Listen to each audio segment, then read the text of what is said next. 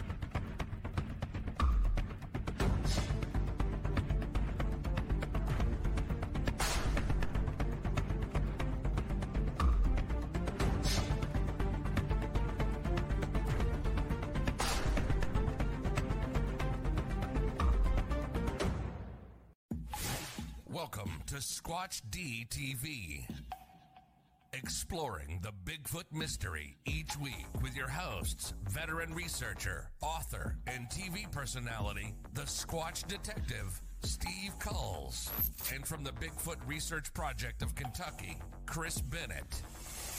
Sit back and buckle up as we bring you guests from around North America discussing the Bigfoot phenomena, but not without a few laughs, too. Here are your hosts, Steve and Chris.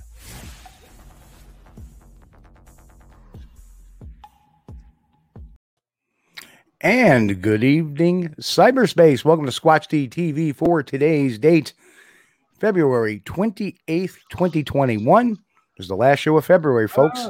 Yeah. Here we are. And of course, before we do the rollouts, I just want to, of course, I got my co-host down there, Mr. Chris Bennett. Hey. And of course, down there is Jesus Jr. What's up? How you doing? So anyway, as usual, we'll do the roll call and say hi to folks that have chimed in already. And looks like YouTube is in the lead tonight with the shout outs. We got Em and Chris. Hello, Em. Good to see you. How you doing? B, of course, our B is in there. Hi, B. And we got Tactical Bigfoot Research out there. Mike, good tack. And Aaron, our good friend Aaron's out there. Welcome. And Mike is in the house. Yeah, Merry Mike.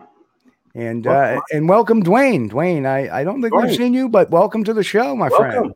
Good to see you. And here we are. Who else has come in? Here we are. Now we scroll down the chat here. We got Diane. Hi, Diane. Jimmy.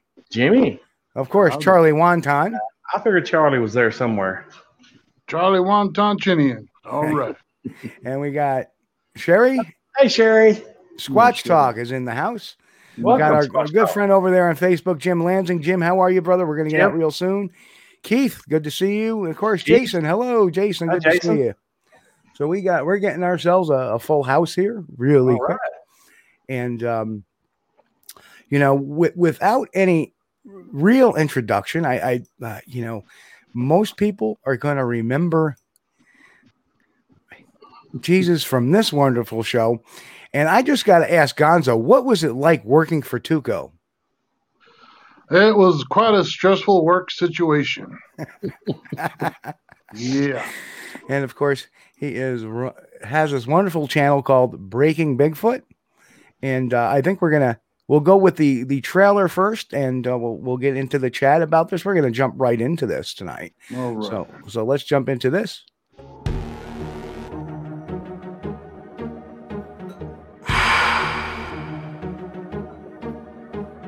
All around the world, in almost every civilization, there are stories of terrible monsters. Beasts that hide in the night, terrorize the locals, and even kill. But I believe that they're all connected. I believe that these are all Bigfoots, and I'm gonna prove it.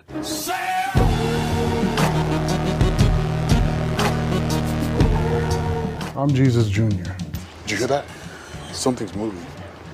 I have a real strange connection with Bigfoot. It's been broken off from right here. Looks like it pushed back in. Do you see these? Do you see these white Oh, stripes it's like right nail, here? like Almost, nail. Yeah. Big, thick nails. You know, there's so many stories that are out there that I think are Bigfoot related that people have no idea are about Bigfoot. You know? And I'm trying to open their eyes. It's time. Oh, yeah. Oh, yeah. That was Awesome. And for those who want to check out, I'm going to pop up the banner too for the YouTube channel for Right there. Yep. right there, scrolling right across. So, yeah, and you know, I gotta say that's really an exciting trailer. I love it. It's like, yeah, you know, and a couple of more folks just wandered into that we need to make mention of. Walt and Little Walt, who is his birthday today, and happy birthday to Little Walt, who turns 20. Happy birthday, Walt. And Walt. Little Walt's not too young. I thought Little Walt was like 8, 20. Okay. No, Little Walt's not. Okay. Walt and Little Walt were the men in black at the Pennsylvania Bigfoot camping adventure. It was funny because Jay Pachochin was playing the Bigfoot. He was in the Bigfoot suit. And at one point, Walt and Little Walt, dressed as the men in black, grabbed them and walked off with them. So you gotta love the shtick. Walt cleared that up. I mean, Little Walt turned 10 years old, not 20. Okay. Oh. There we are. So he was 9. Okay, I was thinking 8, but he was 9. And of course, we Happy got birthday. Ken in the house, and Nani is in the house too. 10 is a big number. Double digits. 10's a big number. Nani, hey, welcome, Nani. Well, my own son, and I want to throw a happy birthday shout out to him. Technically, it's not his birthday today. It's non-existent because he was a leap year baby, so he was born on February 29th. Oh, but happy shout belated out birthday in 4 years. And a shout out to my son. 5 years old now. Yeah, 5. Yeah. Well, anyway, technically, he is hit the big breakthrough number. He is 29 today. Oh, wow. And yeah, his last year of the 20s. Happy birthday. Enjoy it. Enjoy it. Well, you know, yeah. Quick. And preemptive birthdays. John Gray, birthday tomorrow. Happy birthday, John. Oh, happy birthday, John. Happy birthday, John. We ought to do a happy birthday minute during the show or something. So Tag just told us that his sister is also a leap year baby. Cool. Oh, wow. And boy, I bet you harassed her horribly as a child about that. I just got that feeling, you know, that you were the type of brother to go, hey, you ain't got a birthday this year. Yeah. Well, I mean, what day would you celebrate on? Would you celebrate on the last day of February, or my son usually celebrates on the 28th. 28th, yeah, makes sense. Is there a lot of leaping happening on those birthdays? All I know is that he shouldn't have a driver's license, you know, because technically he's only like 5. Well, he's 4. Well, yeah, 5, 6, somewhere around there. I can't multiply right now for nothing. Come on, Chris says, I've been 29 a lot of times. Yeah. So has my wife every year. I think this year I'm going to start turning back the clock, and next year I'm gonna be 51, not 52. Wow. Turn it back. Anyway, so Jesus, you've been doing this for a long time. Started early. Yep. And, you know, if you want to tell us how you got all involved in this, because, you know, I think the beautiful thing is that, you know, you're doing some amazing stuff just out of the gate here. And I really enjoy it. So tell us about how you got involved in this crazy business. Okay. Well, once upon a time, a long, long time ago, I was a young little squatcher in Europe because my father was military. He was Air Force and had been stationed in Spain. So I was born on a military Air Force base in Spain. And when I turned 1.5, we moved to England, where he was stationed, working by Bentwaters. And we lived in these old houses. And my mom, she bought my first book, where I found about Bigfoot out in Arthur C. Clarke's book, Mysterious World. And that's where I got hooked on that. The house was haunted, and there was UFOs flying around, and I was there for when the Rendlesham Forest incident happened. Wow. My dad was working there. So, my whole life was filled with strangeness, and my mom was really adamant on not shielding me from that weirdness and let me just I like to read. Like I said, I started reading when I was 4, so I just couldn't stop researching about Bigfoot. Wow. Now, that's interesting. Did your father have any good Bentwaters stories, or was he kind of like not involved in it? Oh, that was on need-to-know basis. Yeah, he never told you. So even later in his career, because he worked on a lot of bases that were not supposed to exist, he wouldn't even tell me about them, but I would bring up names because I did research in many different fields, and he'd be like, "How do you know about that base?" Yeah. And I'm like, "I don't, but it's really cool. I don't know if you guys will be able to see it because it's going to be backwards. You'll see me wearing this a lot. It's my dad's boxing medal. I'm a boxer. He was a boxer, and my grandfather was a boxer. But if you read what it says, oh yeah. Air Force Base, Bentwaters. Boxing, Bentwaters. Boxing smoker. Cool. December 1980. 1980. Wow. Yeah. And that's literally the month that the Bentwaters, the Rendlesham Forest incident happened. Oh, wow. Yep. Yeah, so I take care of this thing. Keep it around my neck. Only Bigfoot can pry it from my hands. And that would probably be a tough fight for him. Wow. So when did you actually start getting into the field doing that? I mean, what were... That was in 2000 when my mother, she worked for the Forest Department. So she was working up in Ruidoso, New Mexico at the Forest Department. And we were at our new cabin, renting it. It was new to us. And it was me, my dad, my mom, and my sister. She was a police officer in Ruidoso Downs. We heard a Bigfoot scream, not scream, but call. With a long, high pitch, super long one. And we were like, what the heck was that? And after it finished, the whole forest got quiet. Birds, bugs, didn't matter. It was just silence.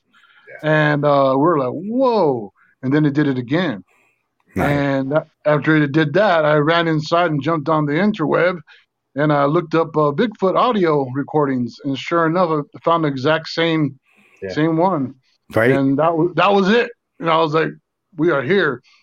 So my mother and my sister, because my sister was an officer and my mom was the Forest Department, they'd get reports, Bigfoot reports, sightings and stuff, and they couldn't do anything about them because Bigfoot doesn't exist in their world. They would tell me about it, and I was able to go and investigate. So that's how it really got started, being in the field. That's so cool. Oh, hang on a second. I got to silence this phone. All of a sudden, I didn't realize it was on. Little bit of feedback. I thought that was Bigfoot. Dude, you started out with inside contacts. That's a good way to start out, Most of the time, something goes wrong. Something goes on around the national parks or the Forest Service around here. It's all nobody says anything. Which is another reminder to my son. Psst, psst, hey, son, come on, pass me some stuff.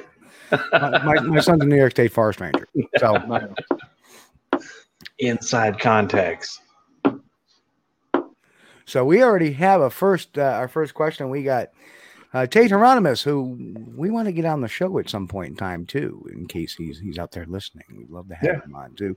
But no relation to Bob Hieronymus. So, but he wanted to ask Tate here, member of the Bluff Creek Project and the Bluff Creek Project podcast, and we'll do a shout out to that podcast as well. What does Jesus think of the legitimacy of the Patterson-Gimlin film? I think it's legit as legit can be. It's a real Bigfoot. There you go. There you go. So, while we're on that topic, what are some of the things that you think really, aside from the Patterson Gimlin film, what are some of the other things that you think, bring a lot of legitimacy to this phenomenon? Okay, well, of course, there's all the personal accounts, and encounters that people have had. But of course, that is technically hearsay, but I do put a lot of belief in what people are saying, because a lot of them don't know about Bigfoot, and some of the details that they'll say that if you are a seasoned researcher in this field, they shouldn't know, So I do pay attention to those. Now, footprints, very important, especially footprints with dermal ridges, handprints as well. I also, because I'm Mayan Indian, okay, and French, and I spent a lot of time on reservations. I was adopted by a Navajo mom up in Farmington on the Upper Fruitland Reservation. I drum and sing Mescalero. I drum and sing with the Comanche boys, and I host powwows and Mescalero. Yeah. So I spent a lot of time on different reservations, and all of our histories, which of course is called myth and legend. Our histories they're real history, and we've had this phenomena for a very, very long time beyond fake monkey suits and digital, CGI abilities, and it's a real thing. We consider them another type of human, just a lot hairier, and there's good ones and bad ones. Yep. And just so you know, Tate threw awesome. Thank you guys, and Jesus anytime too. So we'll get we'll get Tate on real soon. And one of the biggest reasons, brother Steve, that I believe in Bigfoot is the fact that I've seen Bigfoot more than once. Right. We want to get into that. So yeah, so that's a big one right there. Having firsthand accounts, and then being working with the Genome Project and working with professionals, the head of anthropology departments, and I was chosen for the Falcon project, but unfortunately that fell apart. But yeah, I was chosen amongst all those PhDs to work on this because I do study anthropology and anatomy and primatology. Even though I don't have those cool little letters after my name, I know as much and more just because there's many head of universities that want to know what I know and what I think about things, and take it serious. Pardon me while I take care of a there's one thing for sure. Nothing will convince you more than seeing one yourself. And a lot of people, I've talked to a lot of skeptics. Of course, I go over there to the skeptic boards a little bit sometimes. And a lot of skeptics are like, convince me Bigfoot exists. Convince me, I'm like, dude, I'm not here to convince you of anything. Matter of fact, it's okay to remain skeptical. That's fine. Right up to the point where you see one yourself. Well, what I like to tell the skeptics, okay, because in all the different fields of the strange and weird and mysterious, you got skeptics for each one, and they all say the same thing because they've never seen it. They don't believe it. So I tell them, okay, think about this. Say you're walking around this really, really busy highway, and you don't believe in Mack trucks, right? So you go step on that highway, and a big old Mack truck comes, but you don't believe in it because you never seen one before, and it hits you. Guess what happens? You're still going to get killed because Mack trucks are real, even though you ain't ever seen one in person. Right. So you got to keep an open mind. You can't definitively say it doesn't exist just because you've never seen it. There's a lot of kids out there, youngsters, young men that ain't never seen a lot of stuff, but girls still exist, and we do have children. Yeah. Very cool. Very cool. Sorry, I'm just working a little. I think there's a difference too between actual skeptics and some people that claim to be skeptics. Like we've had Benjamin Radford on several times, and if I had a hat on, I would take it off to him. He's a great skeptic. He's not one of these denialist people, but he asks questions, and he asks the right questions. Well, there's a bunch of skeptics that are in disguise, and they're debunkers, because the debunker is somebody that is trying to prove something wrong, even if it's real. They're going to grasp it, whatever they can, to discredit and say it's not real, because that's what their goal is, debunking. But they hide behind the name skeptic, because the second if they were to admit they're debunkers, their whole charade falls apart. And Chris can attest to this. I've had my share of debunking things. I've had my share of bringing things forward, and I've had some share of going, I don't know. Well, that's different though, Steve. I mean, you're doing it as a researcher, okay? Right. And you're using your background with Bigfoot to help assist you on trying to find out whether this person actually told something that's not really true, or something like that. I think there's a big difference. Right. I mean, I think the most recent one I did was the Bigfoot peeper. I don't know if you've seen that, the picture of the Bigfoot peeping in the window. Yep. And, being a private investigator, it gives me access to a little more than your average researcher sometimes. Right. And I started digging on this guy, and turns out he was a convicted child molester, and never lived where he said, never owned property where he said he did. Kind of figured out that his new area kind of looks like, okay, that may be the lights in the background. They actually took this in the back of his apartment. And why he did it, I don't want to say why, but I know there's a psychological need. A lot of times there's people that they just want to belong to something. So that I think was more in tune. I don't think he was trying anything nefarious. And I always made that very clear. I don't think he was trying anything nefarious. Given his background, I think his background kind of made him isolated. So, So anyway, let's talk about your encounters. Now, the first encounter, was that the one you caught on video? No. Okay, so let's talk about your first encounter, and then we'll get to the video encounter. All right.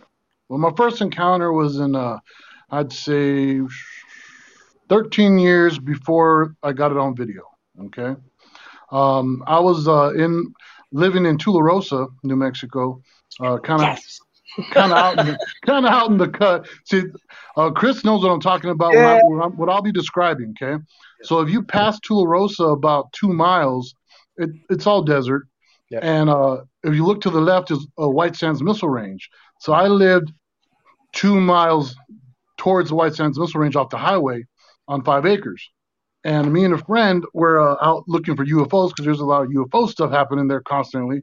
So we're out there in the middle of the night looking for UFOs, and we're standing on the gravel road that surrounds my property. My house is dead smack in the middle of 5 acres. We have floodlights on, but they only go out so far on 5 acres. So we're in the dark, and I'm also like Steve. I'm an investigator beyond Bigfoot, of course. I was trained as a federal investigator. I was a federal detention officer.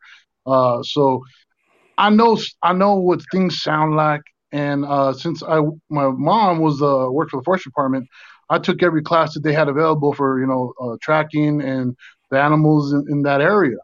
So, I know the difference between a bipedal walking versus, a quadruped, So we're out there on the gravel, and, we heard ourselves walk on it. There's no sounds anywhere because we're in the middle of nowhere.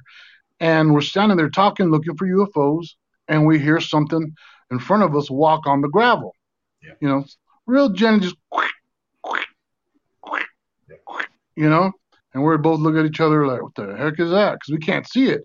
It's only like 20 feet in front of us, but it's so dark, we couldn't see nothing. Right. So we get quiet and we're just listening, and it starts pacing on the road back and forth, a little faster and faster, and we got the feeling that, like, whatever it was, I got the feeling that it was like building up its courage, because it started going faster and faster and faster, and just it built up. Mm-hmm. And I was getting that heebie-jeebie feeling too, like whatever it is doesn't like us, and it's building up the courage to do something, So when it got to where it was pacing back and forth, like almost to a jog, I was like, I whispered to him. And my friend and I said, squat down and let's grab as many rocks in our hands as possible. And when I say now, throw rocks, let's try to hit it. So whatever it is gets, like, oh no, and runs away, And so we do that, reach down, grab the rocks, and we throw the rocks all crazy, and a bunch of them. Nothing. Don't hit it. It's still going back and forth the same pace, right? I'm like, oh, hell no.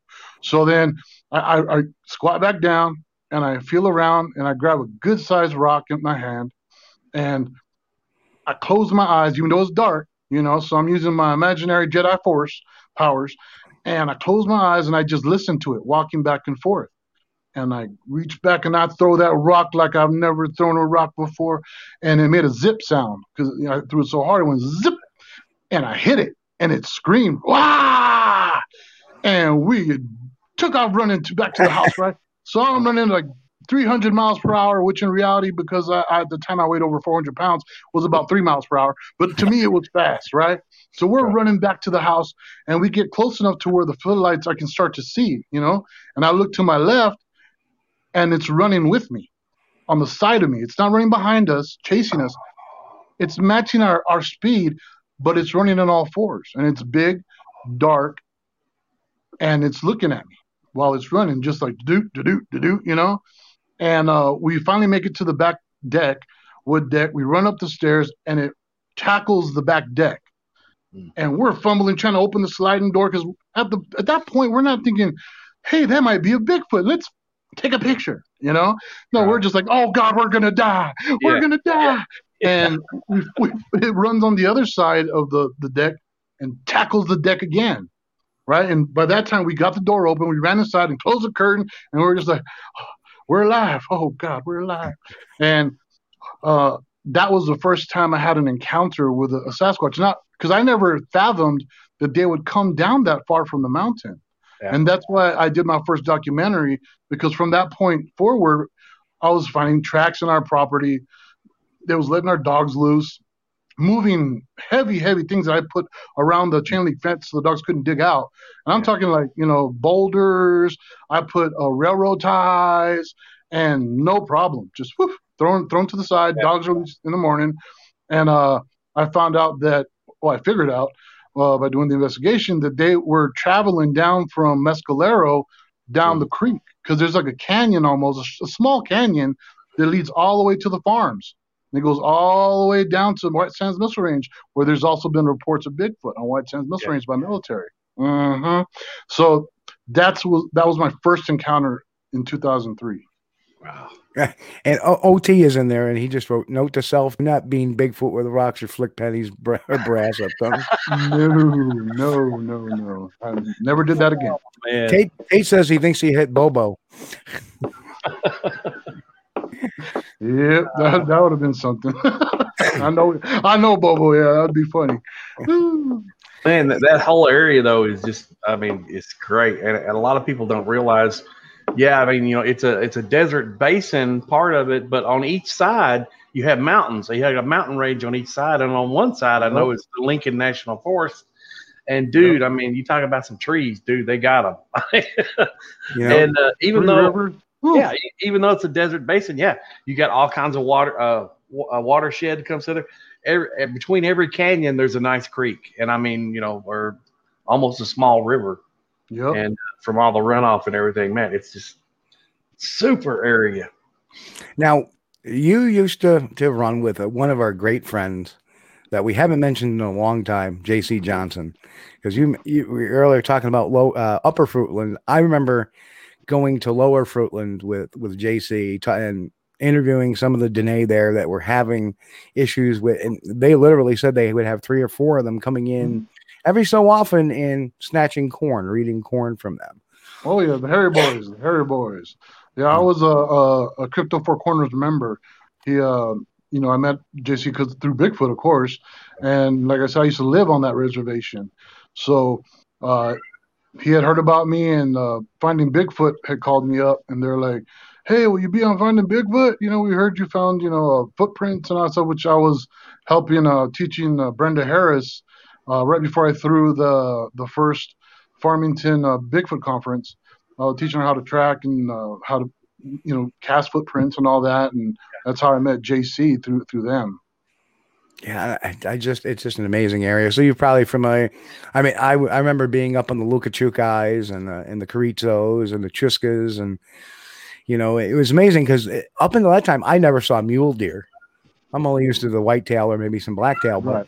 the mule deer, I love how the difference between like the whitetail or the blacktail deer is that the mule deer hop.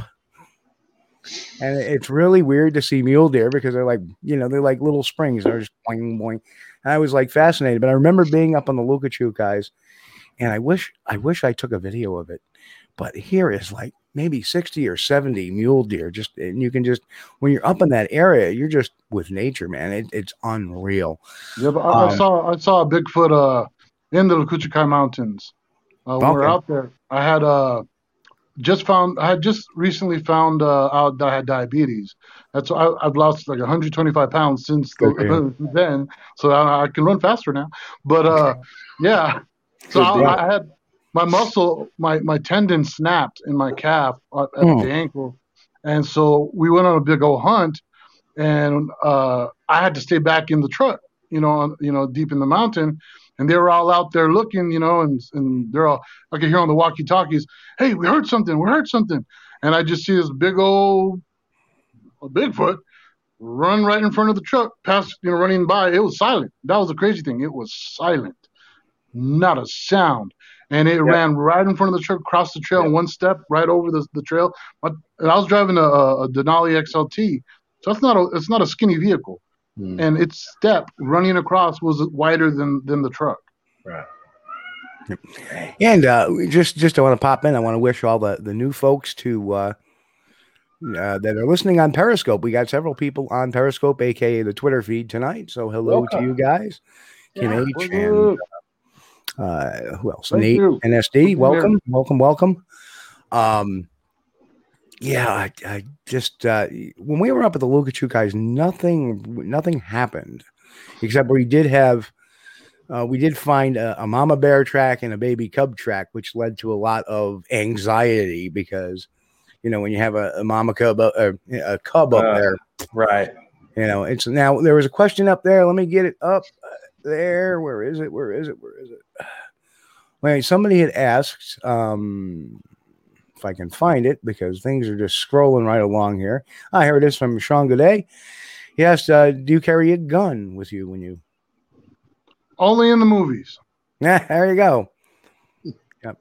I agree. I do not necessarily carry. I don't personally carry a firearm. Some of my teammates do, which is fine, and it's good to keep the bad animals away. Right? Last thing I want to do is run into a bear. Yep.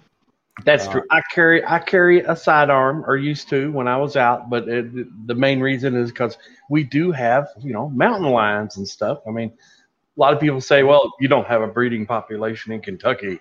Well, I don't care about that. I care about the one that jumped over the car hood. That's the one I'll carry bear mace. I'll carry bear mace. Yeah. I'll have an axe on me, hatchet, or I'm a large guy, so like out here, our bears, we have the black bears. Yeah. I'm bigger than them, so the bears that we have aren't very confrontational. So I've trained with rangers on how to deal with them, and I'm not a small man. I still weigh over 325 pounds, and I'm 6'3", with boots on, a little bit taller. So I'm able to scur away most animals. Yeah. I'm very wary with cougars and the pumas we got. We even got black ones out here, solid black. Yeah. Ones out here. New Mexico has everything. One of the first things that I saw when I was going up La Luz Canyon, I saw a herd of pronghorn, and they're just like bouncing. And I was thinking, dude, I've only seen them on videos like in Africa. What are they? We got oryx. We have oryx out here too. Man, everything. Yeah. Yep. So one of the more interesting cases was that of Brenda Harris. And I think a long time ago, Brenda was on the radio portion of the show. I want to say that had to have been I don't know, maybe 2008, 2007, somewhere. I mean, that long ago. That's how long we've been doing this show. Yep. And she had, not only did she have, she had that video of that apparition or whatever on her property. Yep. And it was kind of rumored to be maybe that was a skinwalker but she's had all kinds of strange things happening on her property. And I noticed, especially in the Four Corners area, things intermingle. And I remember being down at that, just before going up to the Lucas guys, we stopped off near, trying to think the name of the, Shiprock. And there was this little area where you had all the food vendors there. And you probably know what I'm talking about. And got to get my Navajo tacos before I go up to. Oh, the mutton and some of the fry bread. Yeah, ooh, delicious. Good and they were like, "Oh well, good luck with finding the Sasquatch, but be careful of the skinwalkers." And they are really scared of the skinwalkers. And I learned that the reservation police investigate skinwalker cases and stuff like that. And they would tell us too, beware of the skinwalkers. Yeah, I hunted those. The families that would be harassed by them, I would go out and hunt them and scare them away from those areas. Because I got my own special, hooba juba for them, you know what I mean, to deal with them. And people, and that's the thing. People would ask me, because I do a lot of paranormal stuff too, and they're like, they're separate things. There's different things in this world that go on, and I treat them separately. They may intermingle at one point or another, but for the most part, they're separate phenomenon. Well, we had a Bigfoots. Okay, we're out. You know where the casino was, right? Yes. So I lived behind the casino, up there on them hills. So that's right where all the activity was happening, and the Sasquatch would steal corn from the top of the mesas and running up and down in that area. And we had a big mama, this really large female Sasquatch, and a group of boys, and they would literally fight with skinwalkers. When the skinwalkers would come on that area, that property, you'd have a big mama go out there, and you'd hear them going at it. It was wild, man. It was some wild stuff out there. Yeah, it's amazing the high strangeness that goes out in those areas. Not only with the Navajo, but the same with the Apache, the same with the Ute tribe. I mean, in the middle of the Ute, you have the United Basin, the Unitah Basin, where Skinwalker Ranch is. Just a lot of weird stuff, and I kind of attribute it to there are areas where there are forests, which are really bizarre. You wouldn't think you would be in a forest in the middle of Arizona or New Mexico, but they're there. Oh yeah, but it's so open, so you see so much. Well, that footage that I got of Sasquatch, that's right there on that reservation, right by the San Juan River. And a lot of people, the debunkers and skeptics, they're like, Bigfoots wouldn't be right there, right by the open areas. There's no enough trees there for them to be there, and you couldn't see the river. But if you actually go there to the place, there's a lot of trees on the outside in the outside banks of that river. Right. I mean, tons of cover, and there's cave systems too. Yeah. So we're going to get to the video in a second, but a couple of questions I want to get out in the chat room. First, let's do the clarification. Skinwalker, are we talking dogmen? No, the Skinwalkers are a different phenomenon than basically they're I would call them Navajo shaman that use their black magic to become something of an animal. It could be in the shape of a wolf. They've gone to birds. I remember this really weird experience we had, and Leonard kept pointing at it, and it was a black crow.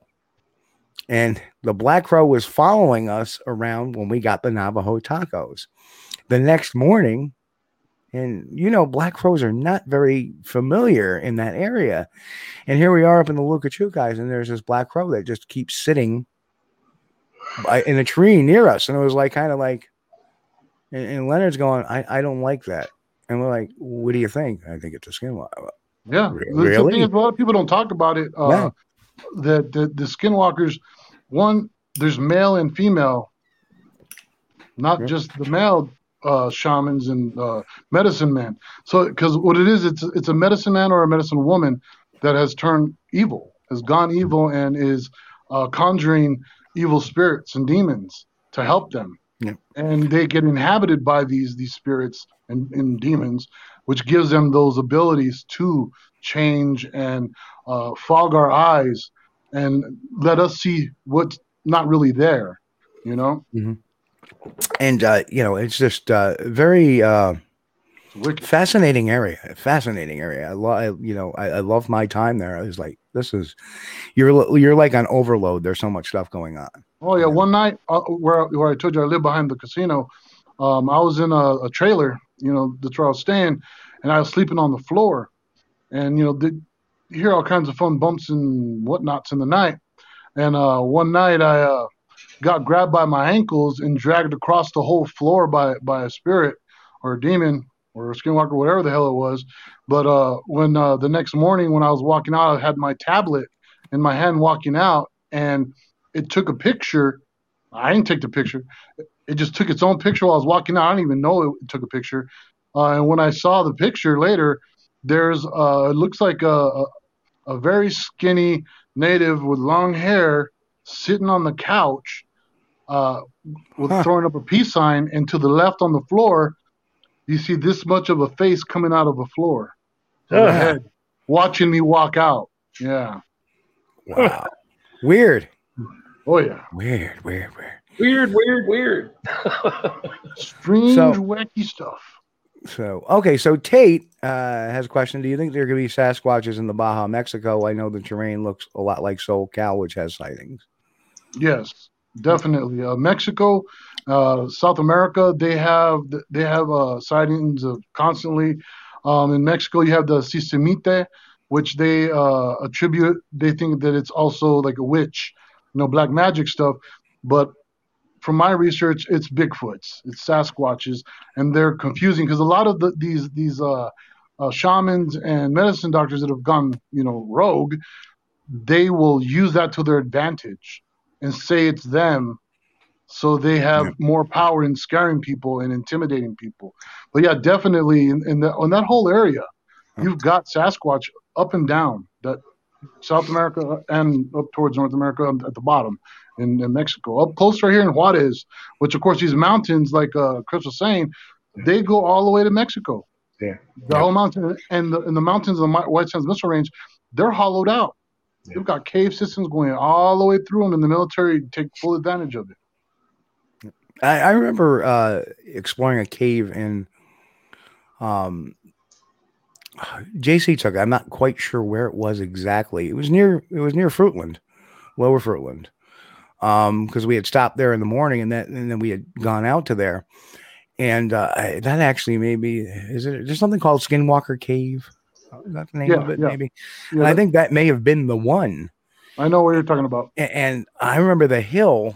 As we pull in, there's almost like a little valley that leads up to it, and off to the right there was this body impression, and it was 8 feet long, with a conical shape. That I have a picture of it somewhere. I'll dig it up sometime. But I thought that way, this is weird. And we went into the cave, and we actually found a couple of eaten corn cobs, stalks and all. Like, what the hell would bring this to the cave? Yep. Strip it. It was really weird, and it looked like it had been bitten into rather than just pecked at. Yep. And the other interesting thing, which kind of makes it interesting for me, is that there's a smaller opening towards the back of the cave. And I've always said that I never think a Sasquatch would necessarily go into a cave that has no exit. That because they need some way out, an alternative way out. Otherwise, we probably would have found one over time in a cave, because if it's dead ended. But that one wasn't a dead ended cave, but it was huge. It's tremendous. Well, I'd always heard that over there towards between White Sands Missile Range and Las Cruces. Okay, there's another range of mountains there. I'd always heard that on the Las Cruces side of those mountain range, that there was a lot of caves and even some maybe abandoned gold mines or mines at one point where somebody were like digging for gold. Well, hundreds of them. There's also, gold and copper mines and turquoise mines. And like I said, there's when they first arrived here, when they started exploring those mountains, there was huge caves filled with pioneer wagons and all sorts of stuff. From when the Spanish came as well, when they were warring with the Apache, the cave systems became very, very important because the Apache had to literally use all the caves to hide from the Spaniards because the Spaniards were out there slaughtering everybody. Yeah, that's another legend I heard about Spanish gold being buried in one of them caves somewhere in that mountain range. And caves, that means a place to stay, And even if a Bigfoot was to hot-foot it across the desert, he's out there in the open. Once he gets to those mountains, if he can find him a cave, man, he's got it made till the next night.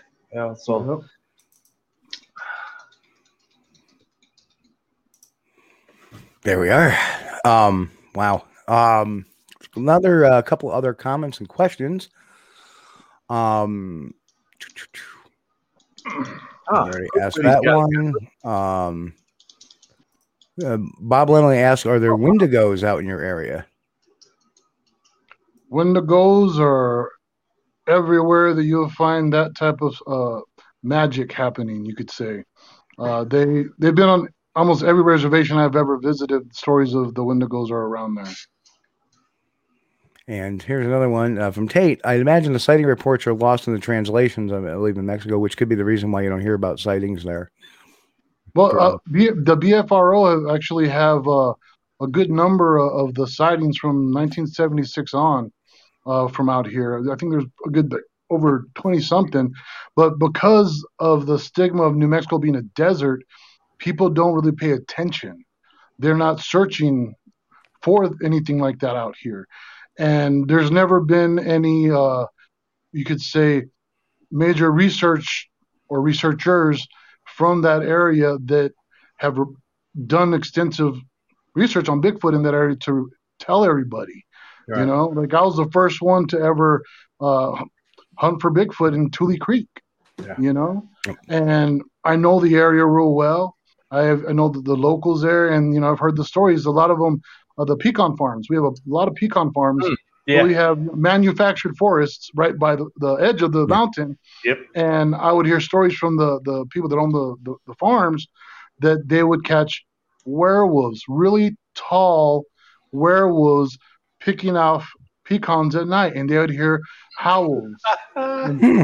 Oh man! So that also led me to the conclusion that I better go look and see what I could find, because if there is, I know what to look for. So if there was Sasquatch in that area, I would be able to find the telltale signs. There was even a lady, one of my neighbors lived about a mile away from me when I was up there in Tularosa. One of his family friends, she told us that they were out in Tule Creek, hanging out, her and the kids, and they drove down the way to go to an area where they call it the poop chute. Okay, and the poop chute is because there's cattle that go through there and they poop in it, So they went up to that area, and there was a juvenile Bigfoot. She didn't call it a Bigfoot. She said there was this weird small monkey person. She described it, covered head to toe in hair, auburn hair, was roughly around 5 to 5.5 feet tall in the water, and when they walked up, it jumped out of the water and ran into the bushes. And she was like, I never told anybody that until I heard your friend Frank saying that you're into Bigfoot. So I thought maybe you'd be interested in knowing that, and that's when I was like, yeah, I'm going to Tule Creek to look. And sure enough, I found evidence. Okay, Quick Witty is out and about here tonight. Yeah, so let's Quick Witty, welcome. Let's Quick Witty has a question. First question is, do you believe there is something about a cover-up theory? Do you think the government's covering this up as far as the Bigfoot mystery? Oh, definitely. See what's happened with the government, okay? Because this covers all weird UFOs, Bigfoot, et cetera, et cetera. So anything that will go against the narrative that they've taught us as a country in our school systems and whatever, okay, and anything that can help them with in their military world with weaponry, okay, because the super soldiers, you heard of those, right? So if you can, enhance soldiers or even breed soldiers that can withstand, climates and not have to worry about being cold and are super strong and they're super large. There's tons of reasons that they have to cover it up because, it would give away what they're doing, period. What they're planning, or like I said, it might go against their narrative, which could cause a lot of problems also with the forest departments and the lumberjacks and the gathering of trees, for lumber. You find out there's a human out there, a form of a human, or an animal that's, doesn't exist. Right. They have to declare that area, pretty much sacred. You can't go there. You can't hunt. You can't cut down trees. It's an ecosystem and a habitat. So there's definitely a form of a cover up on different levels. Okay, I'm going to come back to a question later about that in particular. Trying to. Okay, so Tack asks, with your background, have you done any research on the Mapinguari? As much as I can that I could find on line, but I haven't been able to go out there and talk to the locals about it. But we're looking again at the same thing. There is legends of women, Native women in that area who were kidnapped a long time ago, and them having to deal with them.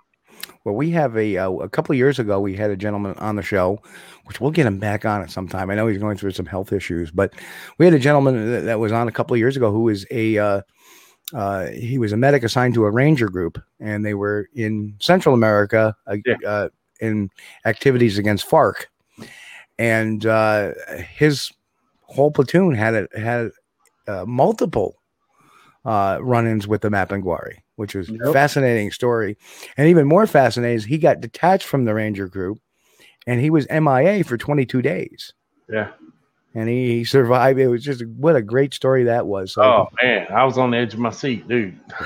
If you get a chance, to the gentleman that asked the question, research the Olmec ape.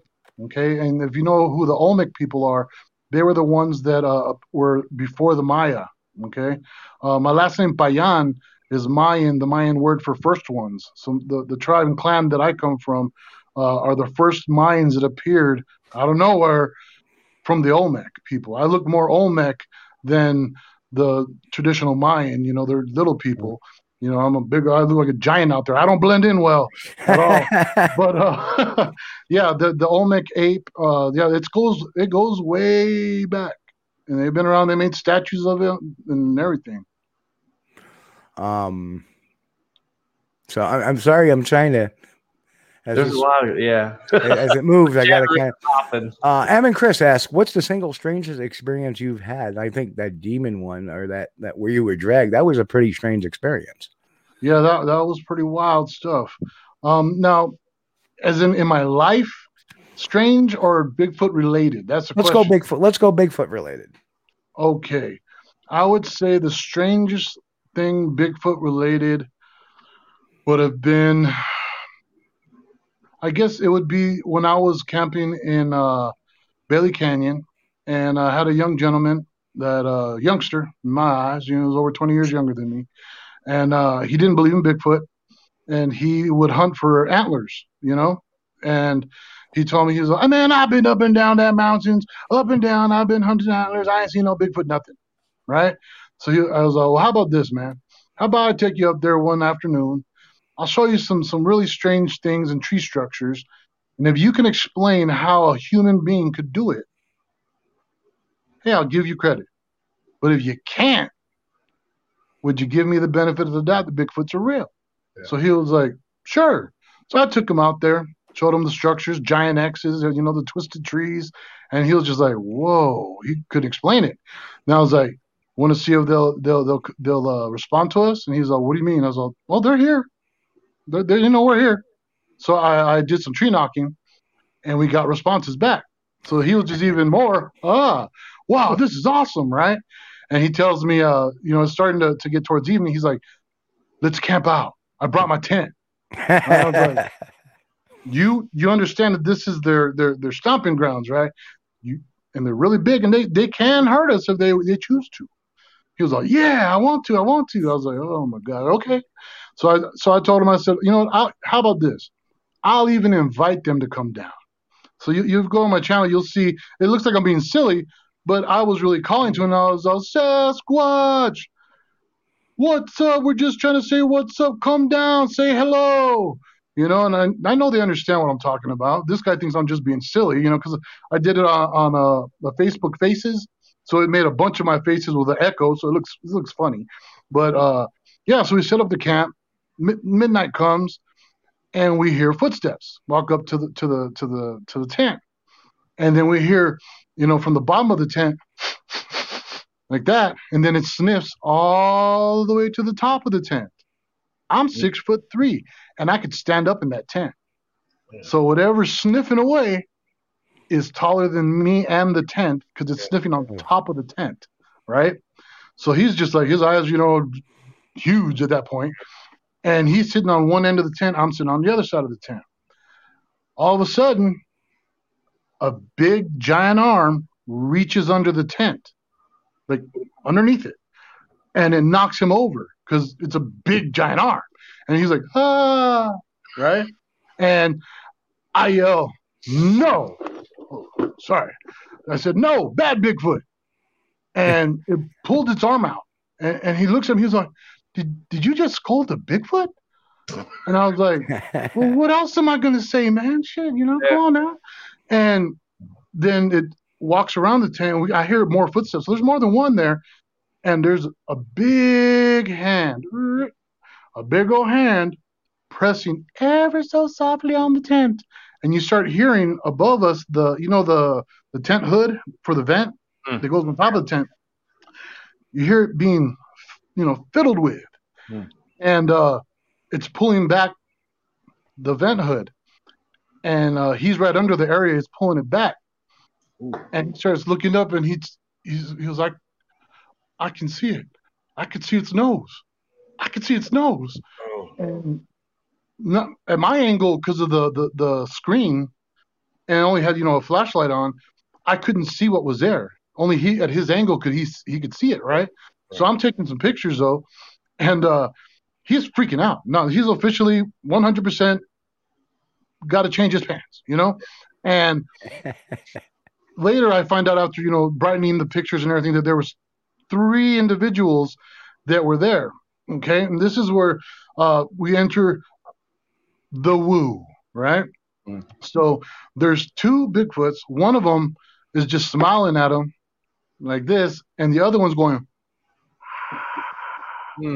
stuff like that. I got multiple pictures. I have it on one of my videos.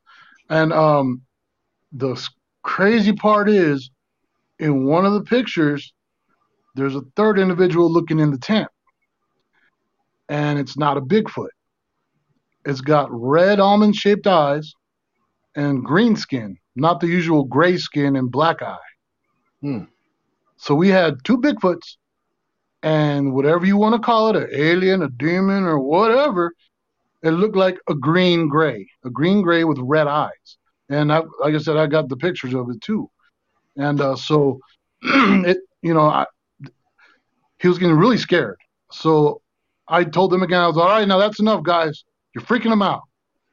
And for the next, excuse me, about hour, 45 minutes, I was talking to them, trying to let them know that we're not going to run. I told them, we ain't got guns. We didn't bring knives. We're not trying to hurt you. I need to tell you guys some stuff because there's some things going on in the forest, and we'll just say the powers that be, that they're looking for you. And I talked to them about, I brought up Enoch and the story of Enoch. I don't know if you guys are familiar with that whole deal, and the rules that Enoch set upon those creatures. If you study the Sumerian history of the Epic of Gilgamesh and the Enkidu, they were banished to the depths of the forest around the world, never to mingle amongst man. So I was kind of, what else am I going to do? I'm trying to think of everything possible to let them know that, hey, y'all don't get too crazy now. I know the rules, and I'll say a prayer or something, and you all get in trouble. And sure enough, they just hung around our tent until about 4:00 in the morning, and eventually left. And in the morning, I took a picture as well where the arm went under the tent. Couldn't find no hairs, unfortunately, but you could see where the arm went under the tent. And when we packed up the tent, I'm just calling him Kenny for privacy's sake. Old Kenny told me, he goes, Jesus, you can have my tent. I'm never coming up here or camping ever again. I go, so you believe then, right? And he was like, yeah. And I haven't heard from him since. It's been years. So I would say that's the weirdest. Yeah. Okay. Well, Bigfoot related. You ruined his camping adventures. That's right. He'll never camp again. A little bit. Oh, man. Okay. Uncle Artie. Hello, Uncle Artie. He's got a question. Howdy from Texas, Gonzo. Have you faced any backlash in the entertainment industry for coming out about the existence of Bigfoot? Not at all. See, the beautiful thing about me in Hollywood is that I'm a bad guy and I'm a henchman. So I'm the dude that just carries bodies, buries bodies, breaks some legs, shoots some people, gets shot a lot.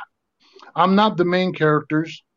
And when you're on sets, there is a lot of time in between shots because they got to reset up the scenes and put, blood packs on people and all that crap. So there's a lot of downtime.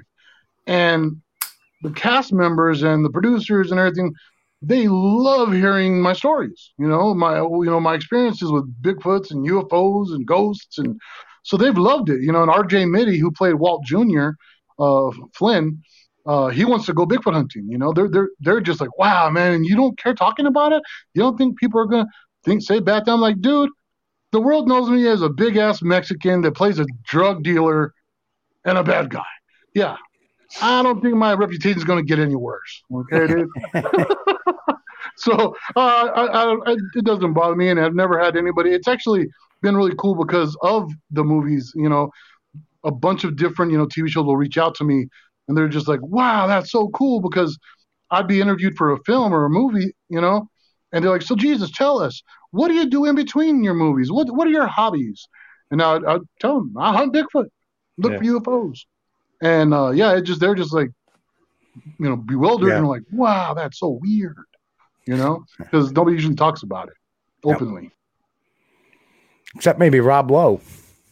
Yeah, well, later, much later, then it became pop culture.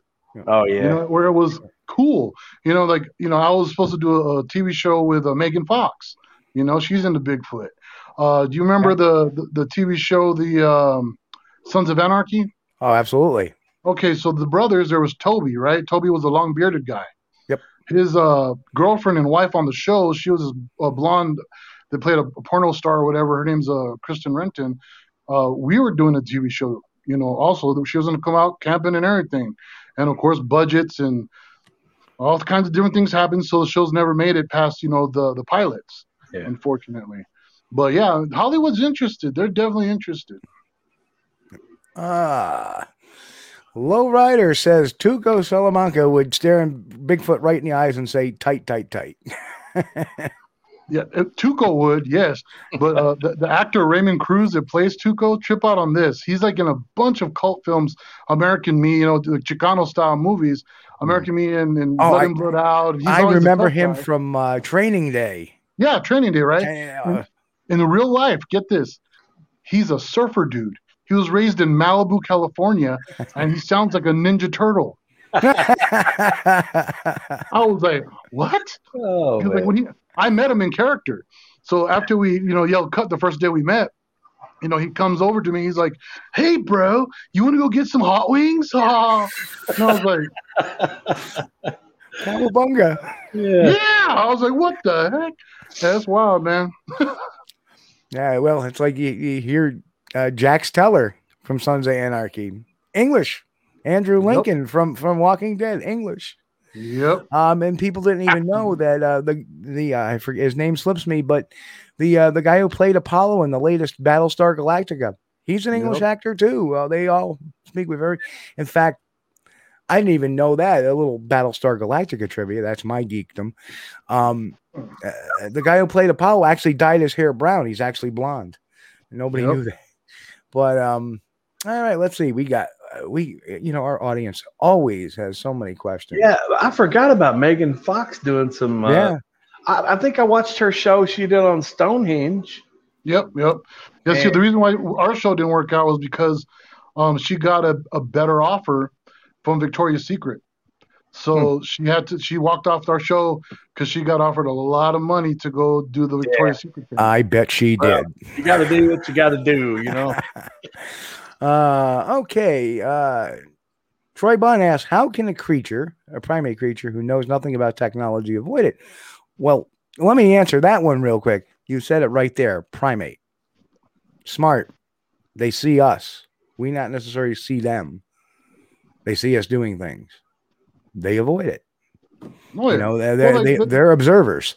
There's a group of chimps that during one of the wars, and I believe it was in the Congo, they literally changed for millions of years the way they lived, and would only come out at nighttime to avoid humans. Avoid humans and their guns.